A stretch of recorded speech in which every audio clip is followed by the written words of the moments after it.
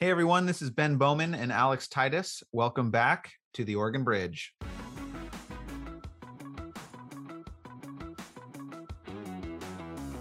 I actually think that the weakness of the Republican Party might be exaggerated. I think that Democrats are going to have to work really hard to elect a governor in what could be a pretty bad Democratic year. When you assign a commissioner bureaus, those bureaus become all important to them and everything else becomes unimportant. If you had a bunch more people who were responding to the events that don't really require a person with a gun, then in effect you would increase the size of the police force to deal with actual crime.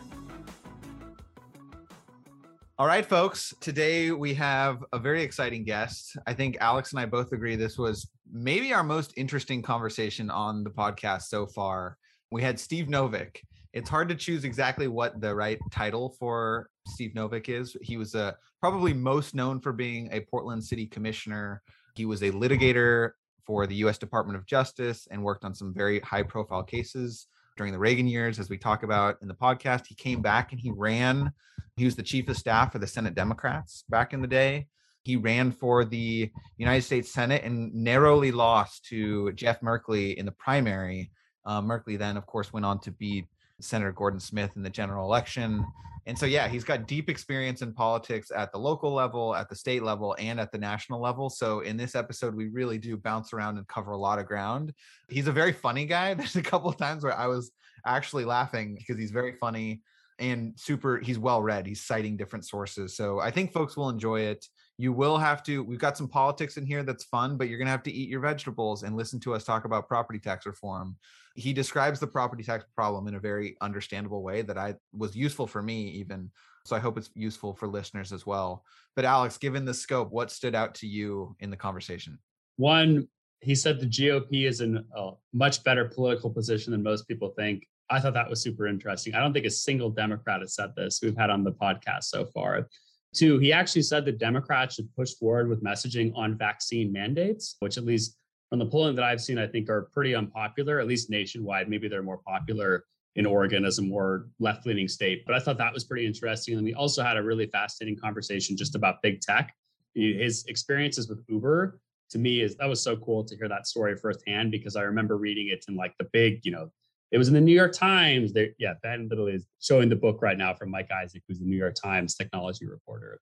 But yeah, super interesting episode. And one thing which I actually thought was interesting, we didn't talk about this at all in the episode, but he is very much, I think, like he was a populist before his time, like a progressive populist, I feel like. He did not mention, except for the vaccine thing at the end, there was not a single mention of any sort of like identity politics or really any social issues either. He is really, his sort of brand of progressivism, at least in the episodes, at least in the issues we talked about, are like very economically focused. Like it was not the same as Bernie Sanders, but like that's kind of the vibe that he gives to me. And I thought that was really interesting, because I feel like that sort of brand of like economic progressive in Oregon, that's gone away a little bit. And that people are focusing more sort of on like racial identity issues and things like that. So that was just interesting to see kind of that little bit of generational gap, just in terms of he's been out of office for a couple of years too. I did just, I thought it was true, but I Googled it to confirm. Steve Novick did endorse Bernie Sanders in 2016 for the presidency over Hillary Clinton, which I think you were right to pick up on that. And when he ran for Senate, his tagline was like, fight for the little guy. That's always been his MO. He mentioned that actually. It came up a little bit when we were talking about the Uber thing. He had the very sad comment about Willamette Week in his tombstone. But yeah, I think that is an astute observation. And I think you hear it again at the end when he talks about 2022 and what Democrats should be talking about and how we should be framing it. But I really enjoyed the conversation. I hope you all enjoy listening to it.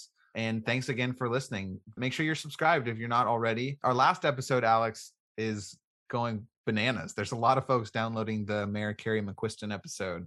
So if you haven't listened to that, there's some fireworks in that one as well.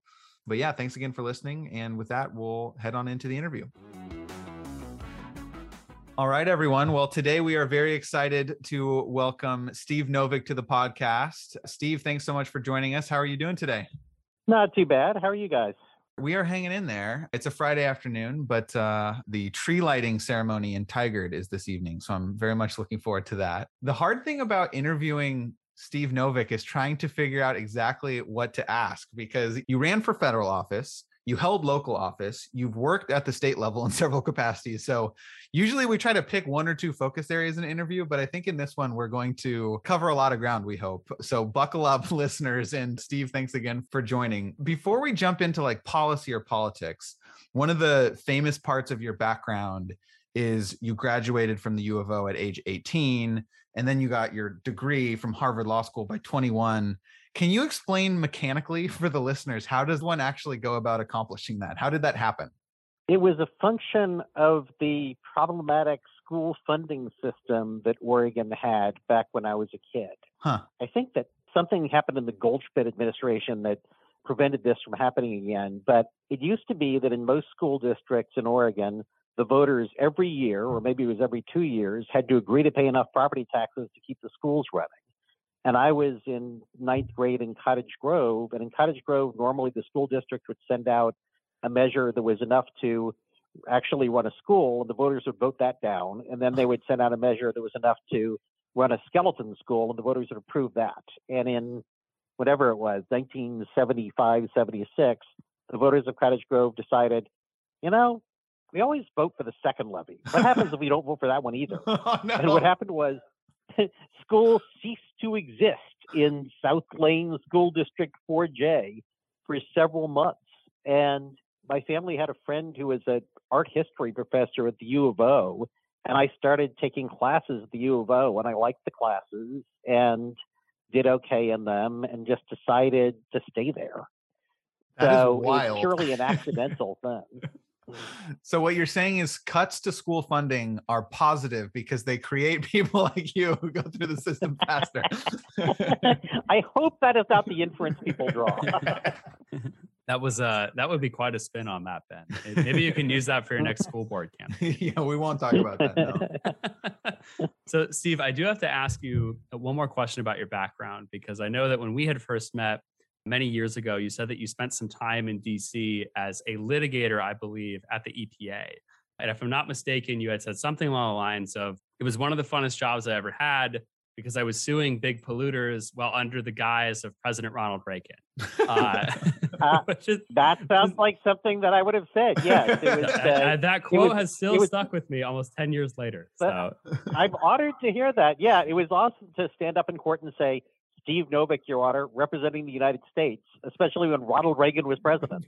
Like, I was actually with the Justice Department, not EPA. We were representing EPA in most cases. I had a couple of cases with Interior. But yeah, we did Superfund and clean air and clean water cases. And I actually wound up with the Love Canal case, which was, by the time I got it, 13 or 14 years old, and gradually brought it to pretty much a conclusion.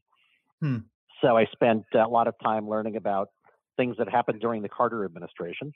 Yeah. That guise has always stuck with me because I'm sure many of your opponents thought this is certainly not the guy that I voted for. Well, so actually, before we move on from that, I am curious. So you worked for the federal government during a very conservative administration. There was like lots of questions or like discussion on the Democratic side during the Trump administration about whether it was the patriotic thing to go work for the Trump administration and try to mitigate disaster. I mean, no offense, Alex, I know you had a different reason for working for the Trump administration, but on the left, there was this question of like, is it the more patriotic and correct thing to do to work and do the best you can, or to say, I'm not willing to be a part of this and resign your position? Did your thinking on that develop with Trump? Well, in the Reagan and Bush administrations, for me, it was easy. The Justice Department, the Environment Division, I think generally got minimal, if any, political pressure. In fact, when I interviewed for the job, the section chief told me, our assistant attorney general is from some right-wing think tank out west, but don't worry about it. He doesn't bother us. And that was largely true. EPA had been very much affected by Ann Gorsuch Burford's sort of anti-environmental bent. But then she went down in a scandal that I only vaguely remember. And then the administration seemed to decide they didn't want to get hammered in the environment so much. So I believe they briefly brought Bill Ruckelshaus back to run EPA. So things had sort of eased up ideologically in EPA too by the time I got there. So, I mean, in the Trump administration, it was much harder. I mean, a number of my friends are still there. And I was just talking to one friend who said that she thought that she made a difference staying around and making it harder for the administration to take really awful environmental positions. But for us, it was easy. My boss said they pretty much let us alone.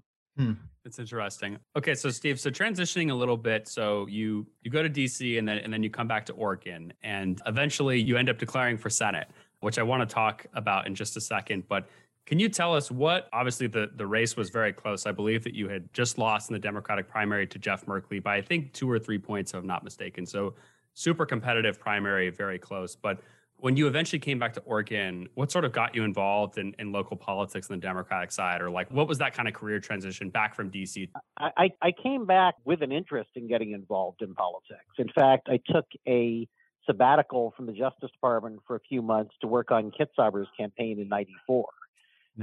So when I came back, it was with the idea that I'd have a chance to get involved in politics. And I sort of stumbled from one thing to another. I got a job as the policy director for Tom Bruguière's ill-fated campaign for Senate in 1996. And then I thought that I would probably just get a regular law job and do some politics on the side. But somebody encouraged me to apply to be the caucus administrator, the chief of staff for the Democrats in the state Senate. And I don't think I'd ever set foot in Salem. And I thought, I'd have no qualifications for this job, but okay, sure, I'll send them a resume. And I wound up getting the job partly because the interview panel of Kate Brown, Ginny Burdick, Avell Gordley, and wow. I think it was Joan Dukes, like me. It might also have had something to do with the fact that they were outnumbered 20-10. So maybe a lot of established political operatives didn't want to be part of an organization that couldn't even deny a quorum. And so I was there for a couple of years. And then randomly, Tim Nesbitt, who later became head of the AFL-CIO, asked if I would join and in fact be the only employee of an organization designed to fight Bill Sizemore's right-wing ballot initiatives. So I did that for a couple of years. And then I kept on getting these sort of odd jobs. Well, I guess running for the Senate Democrats isn't that odd, but I kept on just stumbling into these jobs that came out of nowhere. And all of them were involved in politics and policy. One of the jobs that was most fun is there was a nonprofit that was largely funded by the public employee unions that was trying to figure out how to improve public discussion of taxes and government budgets. And we had a point of view, but we provided raw facts and we did little seminars for PTA groups and so forth. But also on April 15th, we did events to tell people where tax dollars go. And we figured out for the typical family how much of their tax bill goes to police and defense and Social Security, et cetera. And we would march around Pioneer Courthouse Square with signs chanting things like pay and taxes can be rough, but they pay for important stuff. And one of the interesting things is what a rallying cry. If you want police in schools, you have got to pay your dues. But one thing that was interesting was most of our folks were, the folks we had people carrying these signs in Pendleton, Medford, et cetera. Wow. In Eugene, we had a hard time getting people to carry the sign that said the national defense 10%, because the people in Eugene are like, no, we must be spending 50% of our tax dollars in defense. So I was like, no, it's actually of all taxes about 10%. So we were trying to address, conservative myths about, or hopefully about, the amount of money that goes to welfare and foreign aid, but there's somewhat less dramatic myths on the left too. Nobody thinks their taxes are mostly going to things that they like, but that's actually true. Yeah, no, fair enough. And Steve, it's kind of funny to hear you talk about some of these issues. And I will say one thing that made me pause is before I was prepping for this podcast, of course, I was doing my homework and I was reading a little bit more about your primary. And it said that you had aggressively campaigned for Jeff Merkley after he won the primary. And I paused for a second. I was like, why would he even need to do that? But then I quickly remembered, of course, I was like, oh yeah, this was actually a really competitive race because Oregon politics used to be competitive. Well, and there was an incumbent Republican. It was Senator Gordon Smith. Yeah. And I was like, oh yeah, Gordon Smith was a big deal. He won office a number of times. That used to just be a thing that happened. And obviously, I have to tell you, this is a bit self-aggrandizing, but just a couple of years ago, I looked it up and discovered that Jeff beat Gordon Smith by slightly more than he beat me. I was slightly more difficult to beat than Gordon Smith. Well, so before we but go, it was still 3.5 points.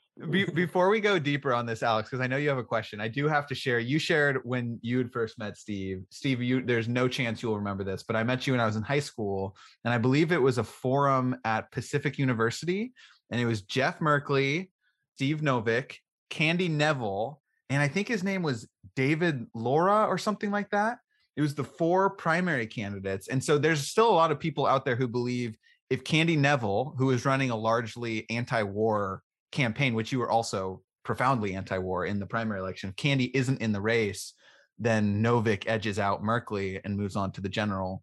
And, the world might look a little bit different. But it wasn't just that you came close. It was also like you might have won if the dynamics of the other candidate, the minor candidates who never really had a chance, could have won. So just my little 2 cents.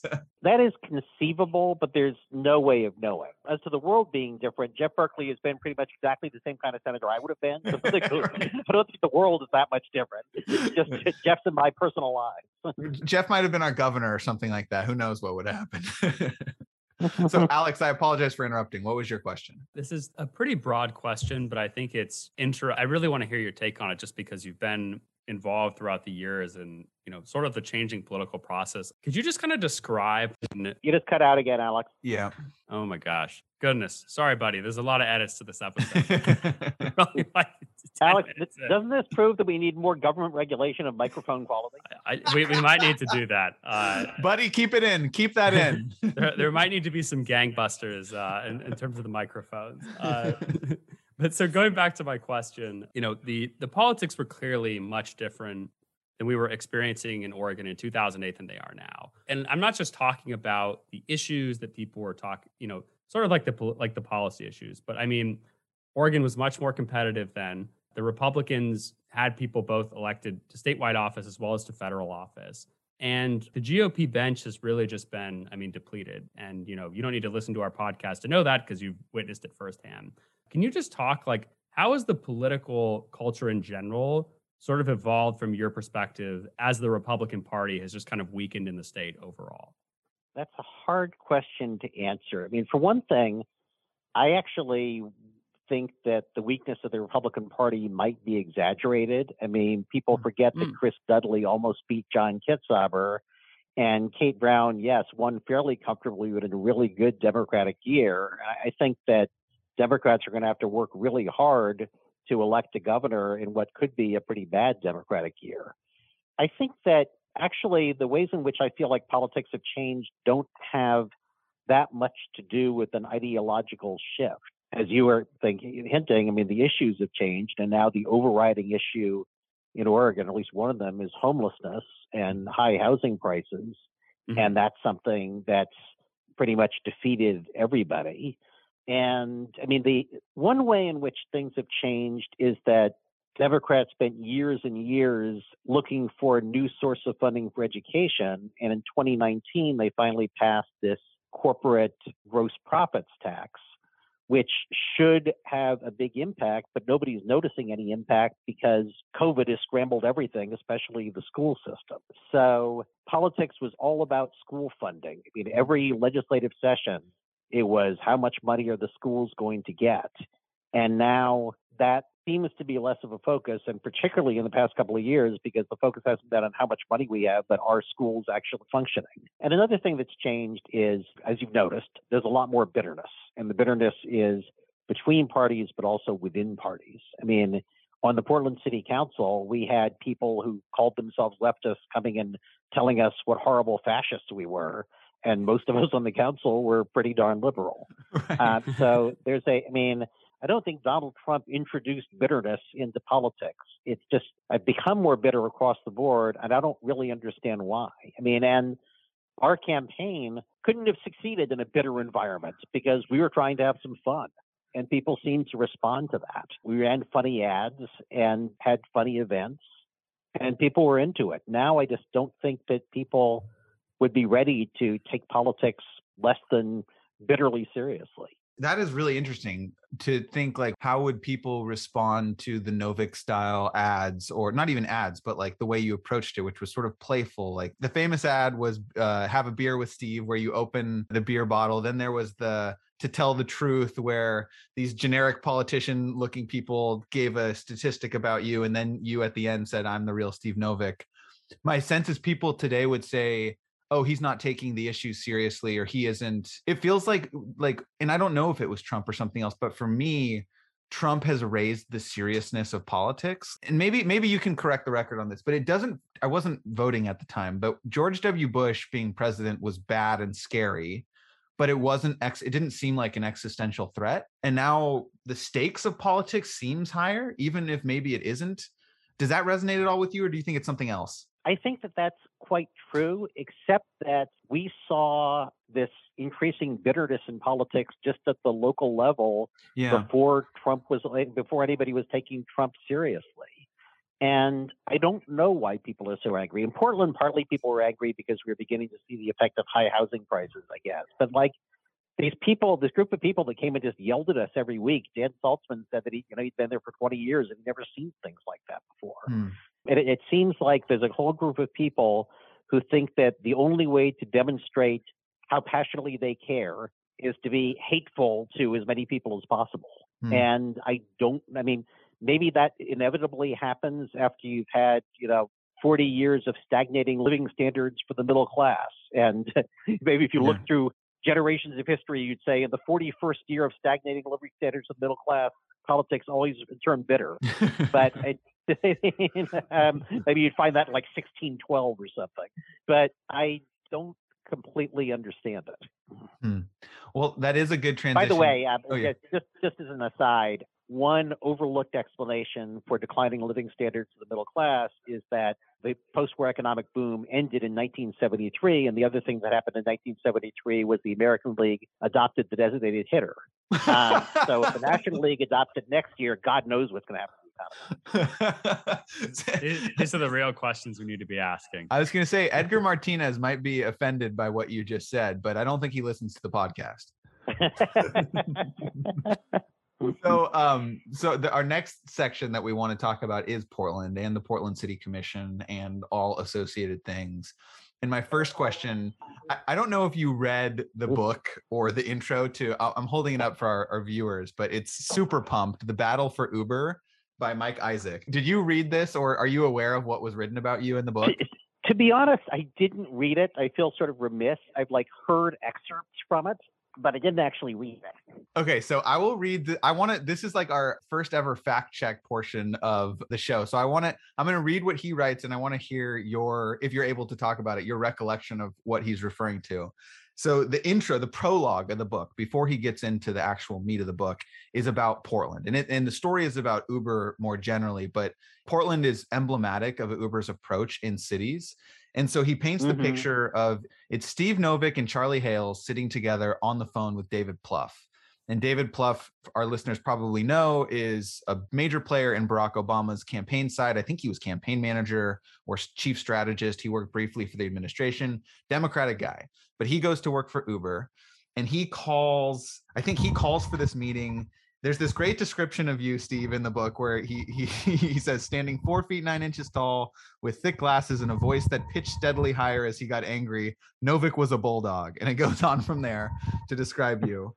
And then it describes Plouffe as basically, he's trying to just kind of talk you down. He says, well, guys, we're already in a number of suburbs outside of Portland, and there's just so much pent up demand for our services in your great city. He's giving you the kind of politician-y speak. And he says, Novick wasn't having it. And this is your quote. Mr. Plouffe, announcing that you're going to break the law is not civil. This is not about whether we should have a thoughtful conversation about changing taxi regulations. This is about one company thinking it is above the law. And then there's a little bit more dialogue. That sounds pretty good. But then the last quote from you is, get your company out of our city. And that's the quote that he attributes to you as the end of the sort of exclamation point on that call. Do you remember that call? What happened in the David Plouffe call? That is exactly what happened. I was outraged. I could not believe that this company had just decided, we're going to start breaking the law. And What was the that idea issue? that Plouffe was going to call up and like try to talk me down. It's like, you don't try to talk people down after you've flagrantly broken the law. It was ridiculous.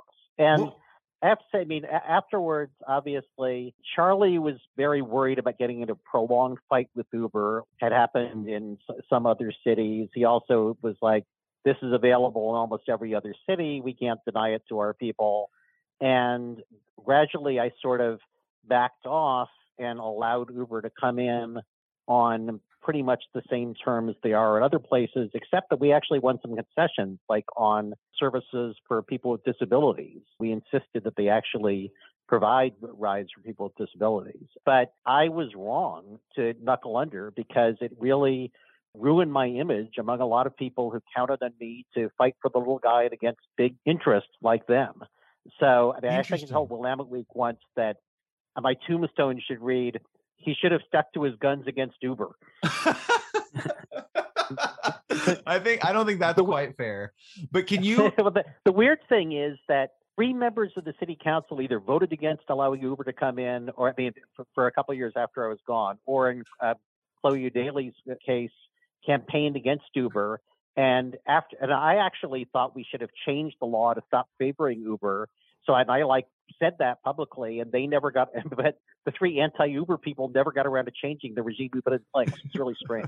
Well, so I was just going to ask. It wasn't that long ago, but it feels so long ago, and I'm guessing a lot of folks don't. What law were they breaking? What was the actual controversy about Uber when they first came here? I mean, at that time we had, and we still have to some extent. I mean, the taxi industry is strictly regulated. If you're going to give rides for pay, then you have to have a permit, and you permit for a certain number of vehicles, et cetera. And the only licensed taxi firms could operate. And Uber just, they didn't have a license. They didn't have permits. They just decided to start operating. Trying to think, I mean, there's not too many other examples.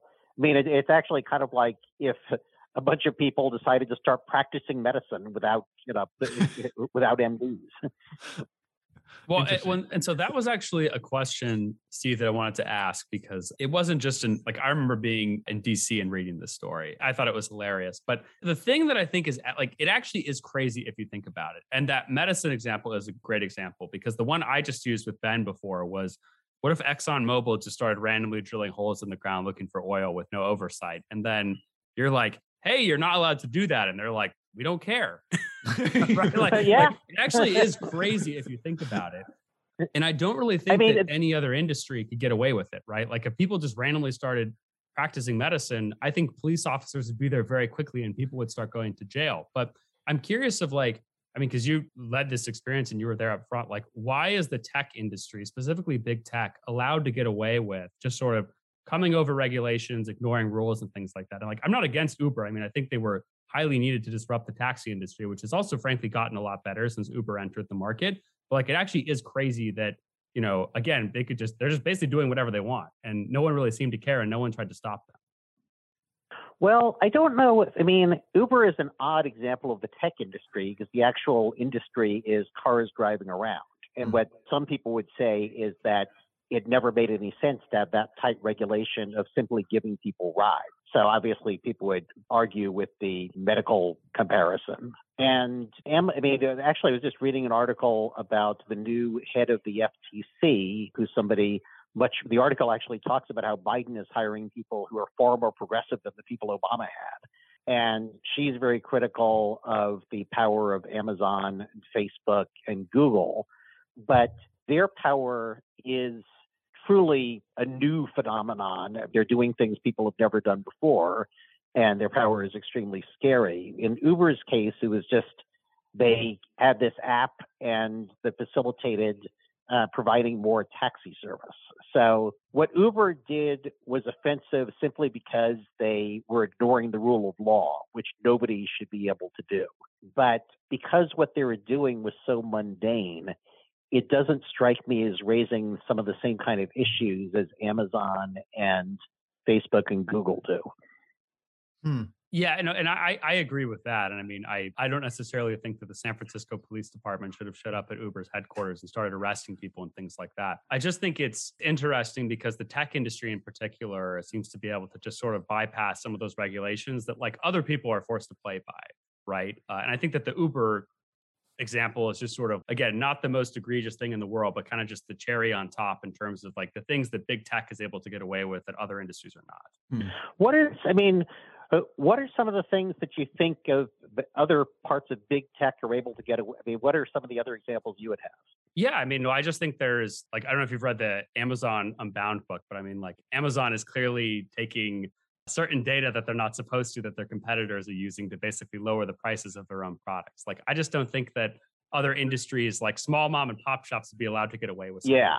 I think with some of the things with data collection and like, I mean, you know, sending some of the stuff to Chinese companies. And again, they might not purposely be bypassing some national security laws, but like, it clearly seems like there needs to, at very least, be more oversight in terms of what big tech is doing in general, both from a privacy side, from a business side. I mean, you could go on with the examples, but. And what Biden's new head of the FTC is planning to do is use the antitrust laws very aggressively and hope that the courts will back her up, because Amazon especially, but I mean, I don't know as much about Google, but I'm sure it's true of them too, are engaged in frightfully anti-competitive behavior.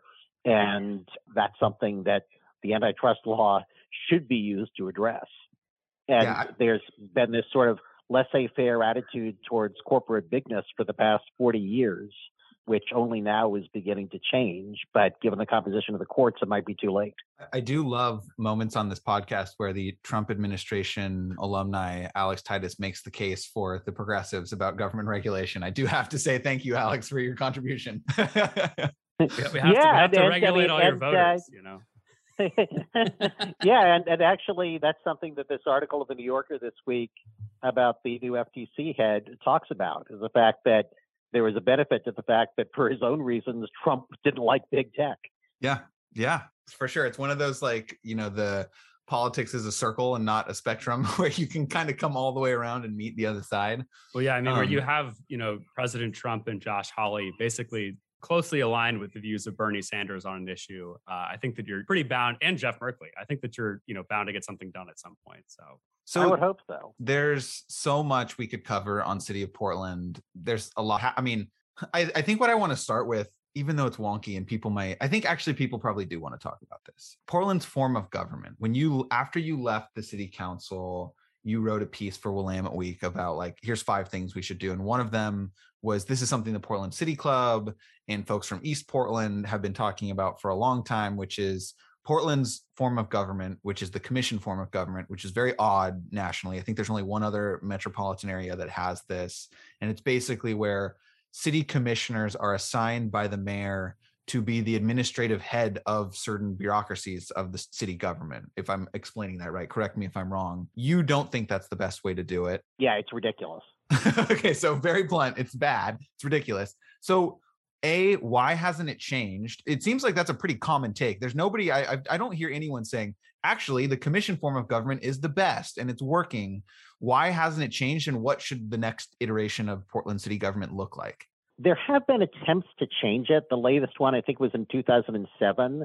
And I voted against changing it because I hadn't thought about it very much. And I thought that Portland was a pretty nice city, so somebody must be doing something right. So why change it? And I think that that's the way most voters felt. Now, I suspect that if anything went to the ballot to change Portland's form of government, even to change it into a monarchy, you know, governed by dogs, people would say, yep, gotta shake up City Hall. So I think that if anything gets to the ballot, it'll pass. What's terrible about the system is when you assign a commissioner bureaus, 2 things happen. Those bureaus become all important to them, and everything else becomes unimportant. So it's a system designed to ensure the city council does not have shared priorities. Because if you get the Parks Bureau, you're going to fight for the Parks Bureau to get its share of money, as opposed to the Police Bureau or the Fire Bureau or anything else. So this is, I can't swear that this is true, but it came from a very reliable source. Transportation was spectacularly underfunded in Portland for 30 years. They basically just let the streets rot. And that's why I spent 4 years trying to get a new funding source for transportation. Other localities like, you know, Washington County and the city of Bedford and a whole bunch of other cities had come up with local sources of funding for transportation to simply repair the streets and to make them safer. Portland had not. Earl Blumenauer, yelled and screamed, trying to get more money for transportation. When he was transportation commissioner, he did not do what I did and go to the voters asking for more money, but he pushed for the transportation to get more of the general fund. And what I was told is that Vera Katz really didn't like Earl, partly because they run against each other for mayor. And because Earl was the transportation commissioner, she didn't really like transportation, so she was going to be damned if she gave any general fund to transportation. No kidding. That is insane. Right. But it's plausible because of the system of government. It's inherently hard to believe that the mayor of a city would decide to ignore a fundamental public service because of the person who's in charge of that bureau, but it's quite plausible. And again, this came from a highly reliable source. Wow. So there's so much there, because I think I don't know if you would agree, but I think the general perception, I think, is that Vera Katz was an exceptional mayor, was maybe the last great mayor of Portland, but she was also a legislator, which that behavior strikes me as very legislative. That I can imagine in a legislative context for sure. Killing a bill that would, for example, benefit a municipality in someone's district because you're punishing them for whatever. You hear stories about that kind of thing happening. But you're right, at the city level, that does seem strange and also plausible. So I guess the follow-up question is, what should it look like? Some cities you've got the New York thing, which is kind of like its own legislature, I feel like. You've got the council manager option, which I think a lot of mid-sized cities have. Do you have a vision in mind about what the next iteration should be? Anything where you don't have commissioners overseeing specific bureaus is an improvement. Okay. There's certainly an argument for having a district instead of citywide elections to reduce the cost of campaigning. There's an argument to have multi-member districts because research has shown that that's more likely to lead to a diversified council. And having a city manager would, that would probably be a fine thing. But you could just have the mayor be the head of city government. The mayor would hire somebody to sort of function as city manager, even if they didn't have the title. One thing that's interesting is the mayor every year assigns, for the most part, all the bureaus to him or herself, like during budget season. Right. Or at least a lot of mayors have done that. There's actually nothing to prevent a mayor from simply assigning all the bureaus to himself permanently. The whole time. They don't do it because it would make all the commissioners mad. But I actually think that if some mayor just had the guts to do it, after a few months, the commissioners would realize, this gives me an opportunity to mess around with issues I inherently care about rather than things that I care about because I happen to get that bureau. I had some of my most fun in the council. I really like my bureaus and I was committed to them, but I had some of my most fun in the council before bureaus were assigned. And I did things like brought in national experts on crime and policing to, talk about what some of the research shows about how to make policing actually effective. And I stopped doing things like that after I had my bureaus to work. So that I'm going to blow a perfect transition because I think Alex has a policing question, but I am curious. So would you advise Ted Wheeler, the current mayor of Portland, to do that now? Or do you think that's something where you have to run for mayor and say, my intention is to hold all the bureaus and in effect reform Portland's form of government on my own? Well, this will sound flippant, and I haven't paid close enough attention, but I don't have the impression that Ted has the greatest relationship with the rest of the council now. Right. So if he doesn't have much of a relationship to damage, what the hell, why not do it? Fair point. If the relations are better than from a distance thing, then yeah, it would probably be dangerous. This is what I've been saying. Ted should just start blowing things up because I feel like he has nothing to lose at this point. You gotta go big and you go bold, He certainly has nothing to lose. Yes. So Ben may have blown my transition earlier, but I will just transition to it. Policing and crime. So want to talk a little bit about that. We've seen, I don't know if it's been the record number of shootings this year, but I think that it's been pretty darn close. I know that we're at least over 1,000 shootings this year. We've blown past the record number of homicides. There is either companies or people. It seems like there's so many articles about private police forces in Portland now. It's hard to even keep track of who's employing private police officers or private security officers. I would say sort of crime and disorder are out of control. I'm curious from your perspective of, you may not agree with it as bluntly as I say it, but do you agree that we're sort of experiencing a record crime wave right now? We need to do something about it. Then two, what do you think the progressive way forward is on this issue? Do you think that we do need more police officers? Do you think that we're just not using our police as effectively as we should? Sort of curious of, that was a great thing earlier when you said you brought in some policing experts. Like, tell us a little bit more about that too. So we definitely have seen a really alarming increase in crime nationwide. I don't know where we are in statistics compared to like where we were in 1992 when it was really bad, but the increase has been alarming. And I don't think, and it's nationwide, or at least for a lot of places, and I don't think anybody really understands why. And just like nobody really understands why crime dropped so much between 1994 and like 2015. It's kind of a bizarre mystery. I mean, I was just reading an interview in Vox, I think, with Patrick Sharkey, who's a sociologist who's focused on crime and the police. And he was saying, yes, policing can reduce crime, but also over-policing breeds public mistrust, and the police are doing a lot of jobs that other people should be doing. So his answer was, no, don't defund the police, but supplement the police with a lot of people who are better equipped to go to events which don't really require a person with a gun and to respond to mental health crises, et cetera. As far as how to use the police, one of the things that researchers look at is something that seems to be pretty effective, which is hotspot policing. There's researchers that say that crime is even more place-specific than it is person-specific. And if you look at the specific locations where there's a lot of crime and send the police there, there's evidence that it doesn't just move around the corner. There's locations that are sort of uniquely suited to crime.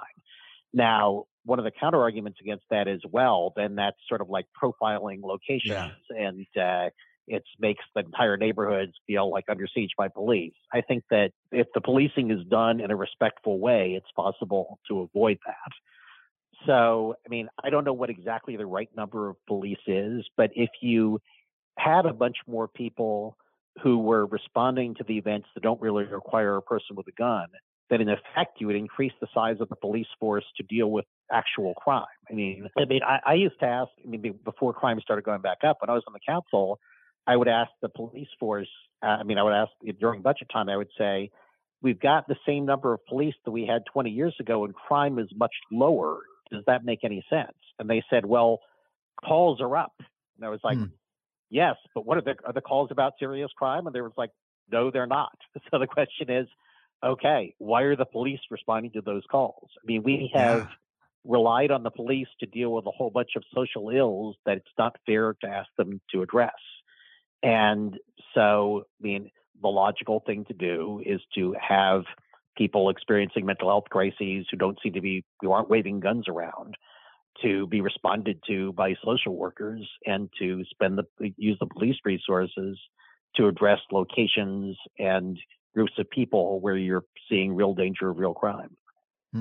I agree. I think that is exactly the progressive answer. I think that seems to be sort of where the city of Portland's moving. They've deployed the cahoots model, I think, or some version of it. And I think I just read that they are expanding funding into it. But they are also, I think, trying to add more police officers at the same time. But by how much more are they expanding cahoots? Because I think what Sharkey is talking about is something on a vast scale where you have as many non-police employees doing the functions that police are now being asked to do as you do police. I think you might need that would require a lot more money. I was going to say, you might need to run for mayor to make that one happen and take over all the bureaus. That'll be the second part of it. So both Alex and I have one more question each, and both of them are gigantic. So we're going to transition to the final two questions. When I emailed you some of the general areas we wanted to talk about, I kind of laughed out loud when you perked up at property tax reform as one of the things you wanted to talk about. So we needed to make time for it. So we're transitioning to property tax. And I think, as I'm sure you're aware, even the average politico in Oregon, someone who's relatively well engaged, I think has a very low level understanding of how property taxes in Oregon work. I'll put myself in this category. I'm by no means a property tax expert. We've got assessed values, we've got market values. Sometimes the taxes go up really big in one year and we're not really sure why, and people are always complaining about it. Can you explain what is wrong? What is wrong with Oregon's property tax system? And then maybe we can move on to solutions, but just at a starting point, what's wrong with the way that we currently collect property taxes? The biggest problem is that based on a measure that Bill Sizemore got passed in 1996, the amount of property taxes you pay is based partially on what your property was worth in 1996. So if you've got, if they're only, the property tax of an individual piece of property, you're only allowed to increase by 3% a year, no matter what's happening with the real market value. So you can have examples where in a neighborhood that's gentrified a lot since 1996, the house was worth $50,000 then, and it's worth, $800,000 now. And in a neighborhood that hasn't gentrified a lot, the house was worth $70,000 then, and it's worth $210,000 now.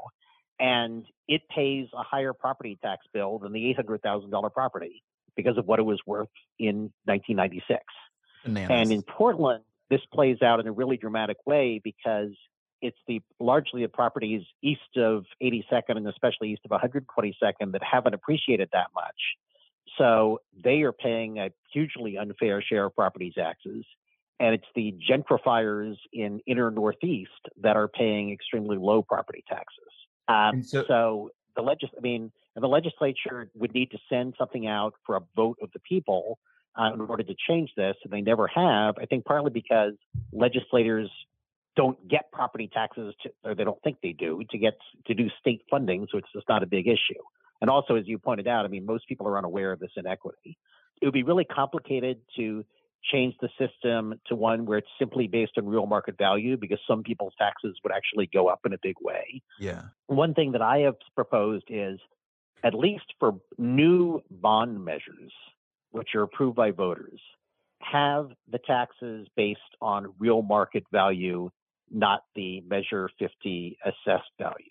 Right. And one reason that would only address like 15% of the problem, but it's particularly acute 15% because Measure 5 restricts the amount of money people pay as a percentage of the value of their property. And actually, most of the people east of 122nd are at their Measure 5 limit. So when new levies are passed, they don't pay more. This is compression, right? That part of Measure 50 doesn't apply to bonds.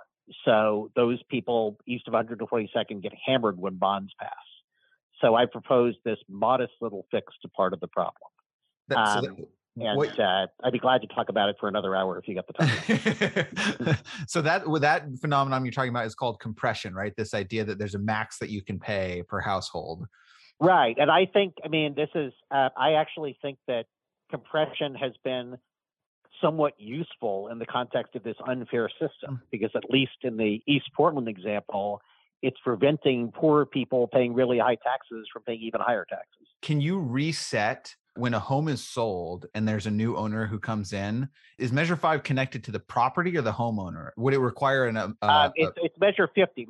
Measure 50. 5 limits the property taxes as a percentage of real market value. Measure 50 is the 3% thing. And no, unlike California's Prop 13, it's not tied to the homeowner. It doesn't change when the property is sold. I see. It's forever. It doesn't matter how many times the property is sold. The tax can't increase by more than 3% a year, no matter what's happened to the real market value. So that could be one potential ballot measure, is basically like we reset when the home is sold. So like you're never going to go above 3% for a homeowner, but when it's sold to a new person at a new market value, then it resets the 3% at whatever the market value is. Yeah, and the League of Cities has proposed that repeatedly. My understanding is it doesn't poll all that great, and the realtors would raise a lot of money to campaign against it. So the decision has been made over and over that it's not worth doing. I think that it might be worth putting on the ballot at some point, at least make the realtors fight for it. But one of the reasons I propose this modest bond-oriented thing is it struck me as innocuous enough that it's not going to raise any interest group, including the realtors, up in arms. Mm-hmm. So thank you for going into the wonkiest of areas. We'll have you back for episode number 2 with Commissioner Novick to focused on property tax reform. But Alex has a big political question to close us out. I was going to say that may be the easiest public policy issue to digest ever. So glad we covered property taxes in 2 minutes. But now transitioning totally from wonkiness to politics, I'm really curious of your answer on this issue. So, of course, heading into 2022, it's probably going to be a blowout year for Republicans. Of course, the political climate looks that way. Americans don't like to vote again for the same party that they just elected to the presidency. The GOP just did very well in elections in New Jersey and Virginia. And actually, I saw today that Cook just moved the Oregon governor's race from strong D to likely D or something along those lines. Basically, they shifted it a little bit closer to the middle. It's still not a toss-up by any means, but there has been at least a little bit of a shift there. And I thought actually what you said earlier was really interesting, that you said that the GOP is actually a lot more competitive than people think. And I know at least from the Republican side in Oregon, a lot of people are really excited this year for the governor's race and for a couple of other races. And usually people are just very sad and depressed about these things. So at least the GOP seems to think they have something going for them this year. We'll see if they can actually make that case. But if you were the main chief political officer or whatever for the Oregon Democratic Party, you're facing a bad year. What are some of the issues, though? Like, where do you see upside for Democrats? Like, what are the issues that you think Democrats should be highlighting to, maybe win back some of those suburban voters who might be thinking about voting for the GOP, or just sort of disaffiliated working class voters? Like, what would be your kind of areas to focus on if you were helping the Democrats heading into 2022? Well, the problem is that the reason that we've seen the shift to the Republicans is, as you point out, that sort of normally happens in response to whoever's in power, but also people are worried about inflation, and people are just irritated by the persistence of the pandemic. And there's not a heck of a lot that people at the state and local level can do about that. There's a limited amount. I mean, one thing that I would do is really do as good a job as possible of letting people know the extent to which it's reasonably safe to go back to normal. Because I was reading David Lenhart's article this morning saying for people under 65 who are vaccinated, COVID really isn't that much more threatening than a regular flu. And if Pfizer's and Merck's treatment pills are authorized, that'll make that even better. Now, the problem is that a lot of people interact with people over 65, and so that's, problematic. But I think that a real effort to let people know what the risks actually are for different groups of people is important. It might be doomed to fail, but if you could get 30% of the people to know, actually, it's not that, assuming this is true, I'm hoping that it's true, and Omicron or whatever it's called doesn't destroy this. But the more people become confident that they can go back to normal, the better. And that's something I think that you can, you should work on that at the federal level, but it's something you can spend time working on at the local level. And then, this is a combination federal state thing. Joe Manchin said that at one point that they should scale back the child family investments in the Build Back Better Act to just one thing. And that was offensive because there were several good things in it. But I'm worried that the child care provision, the pre-K provision might be problematic because they require state match for one thing and might take a while to get going. If I were the Democrats at the federal level, I would make sure that we pass something that is not phased in, that is pretty universal, that doesn't require state match. Doing that with child care subsidies is, I think, kind of an obvious thing, particularly when people are worried about inflation. Making a big immediate investment in something that helps deal with a major cost, I think would be a big thing. And then at the state level, do a good job of broadcasting the hell out of that and making sure everybody access it as quickly as possible. But I think that there's not a hell of a lot you can do about inflation, and there's not much you can do about the general tendency of what happens in midterms to happen. So unless the economy turns around and COVID starts looking a lot better, it's hard for the Democrats to overcome that. So your advice to Democrats is wear a helmet as we go into 2022. My advice is pass legislation that has an immediate positive impact on people, and do as much as we can to help people go back to normal, including better education on how safe it might be to go back to normal under what circumstances. Yeah, I like that. And that actually aligns with some of the movement I'm seeing, like on Twitter. Rep. Dacia Graber, Democrat from Tigard, Rep. Lisa Reynolds, a Democrat from Southwest Portland, and a doctor, both have started calling for a conversation about off-ramps from COVID restrictions. So I think Democrats are slowly starting to get there in their own version of it. But to your point, what's wild is we don't know what Omicron is going to mean for Oregon or for the US, and that could kind of just blow everything up. I forgot a very important thing. Sure. Attack Republicans. Point out that Republicans, by going along with the anti-vax movement, are continuing the pandemic, and that's what's causing inflation. And they're doing nothing to make things better for anybody, and they're totally irresponsible, and they need to be defeated.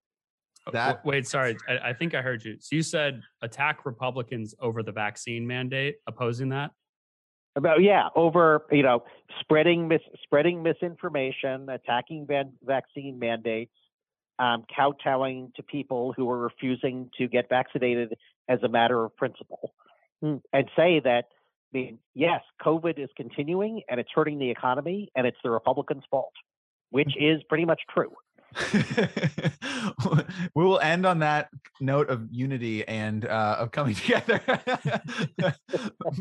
but that is, I think, what we will see ultimately happen. And the question will be, will voters have it? Because I think it's going to be Republicans blaming Democrats for like what we're seeing at schools and preventing us from getting back to normal, to your point. And Democrats saying, well, actually, it's the Republicans' fault. We can't do that because they're elevating anti-science people. That will be the public discourse that will decide the election. I forgot one more thing. Yes, young people have been falling away from Biden. Young people have no idea that Biden's about to make a huge investment in fighting climate change, which young people care about. So Democrats should be broadcasting that back from the rooftops in any way they can reach young people. Yeah. Yes, absolutely. And fingers crossed that Build Back Better is passed with plenty of time for Democrats to campaign on it. So, okay, we are past our time. Our final question for all guests. This is a little unique for you since you're not currently holding public office, but thank you for coming on. And if folks want to learn more about you, follow your work, or get in touch with you, I'm still a subscriber of your newsletter, which I know you occasionally write for. So is there a way for people to kind of follow your work or be in touch? You know what? I think it's info@novickforportland.com is the email address for my newsletter. So I think that people can just email there and I will figure out how to add people to the newsletter. Cool. Yeah, info@novickforportland.org. .org. Perfect. Well, on that note, thank you so much for coming on and for covering such a broad range of policy and politics. We really enjoyed the conversation and we certainly hope we can do it again. So thank you, Steve. I did too. Thank you both very much.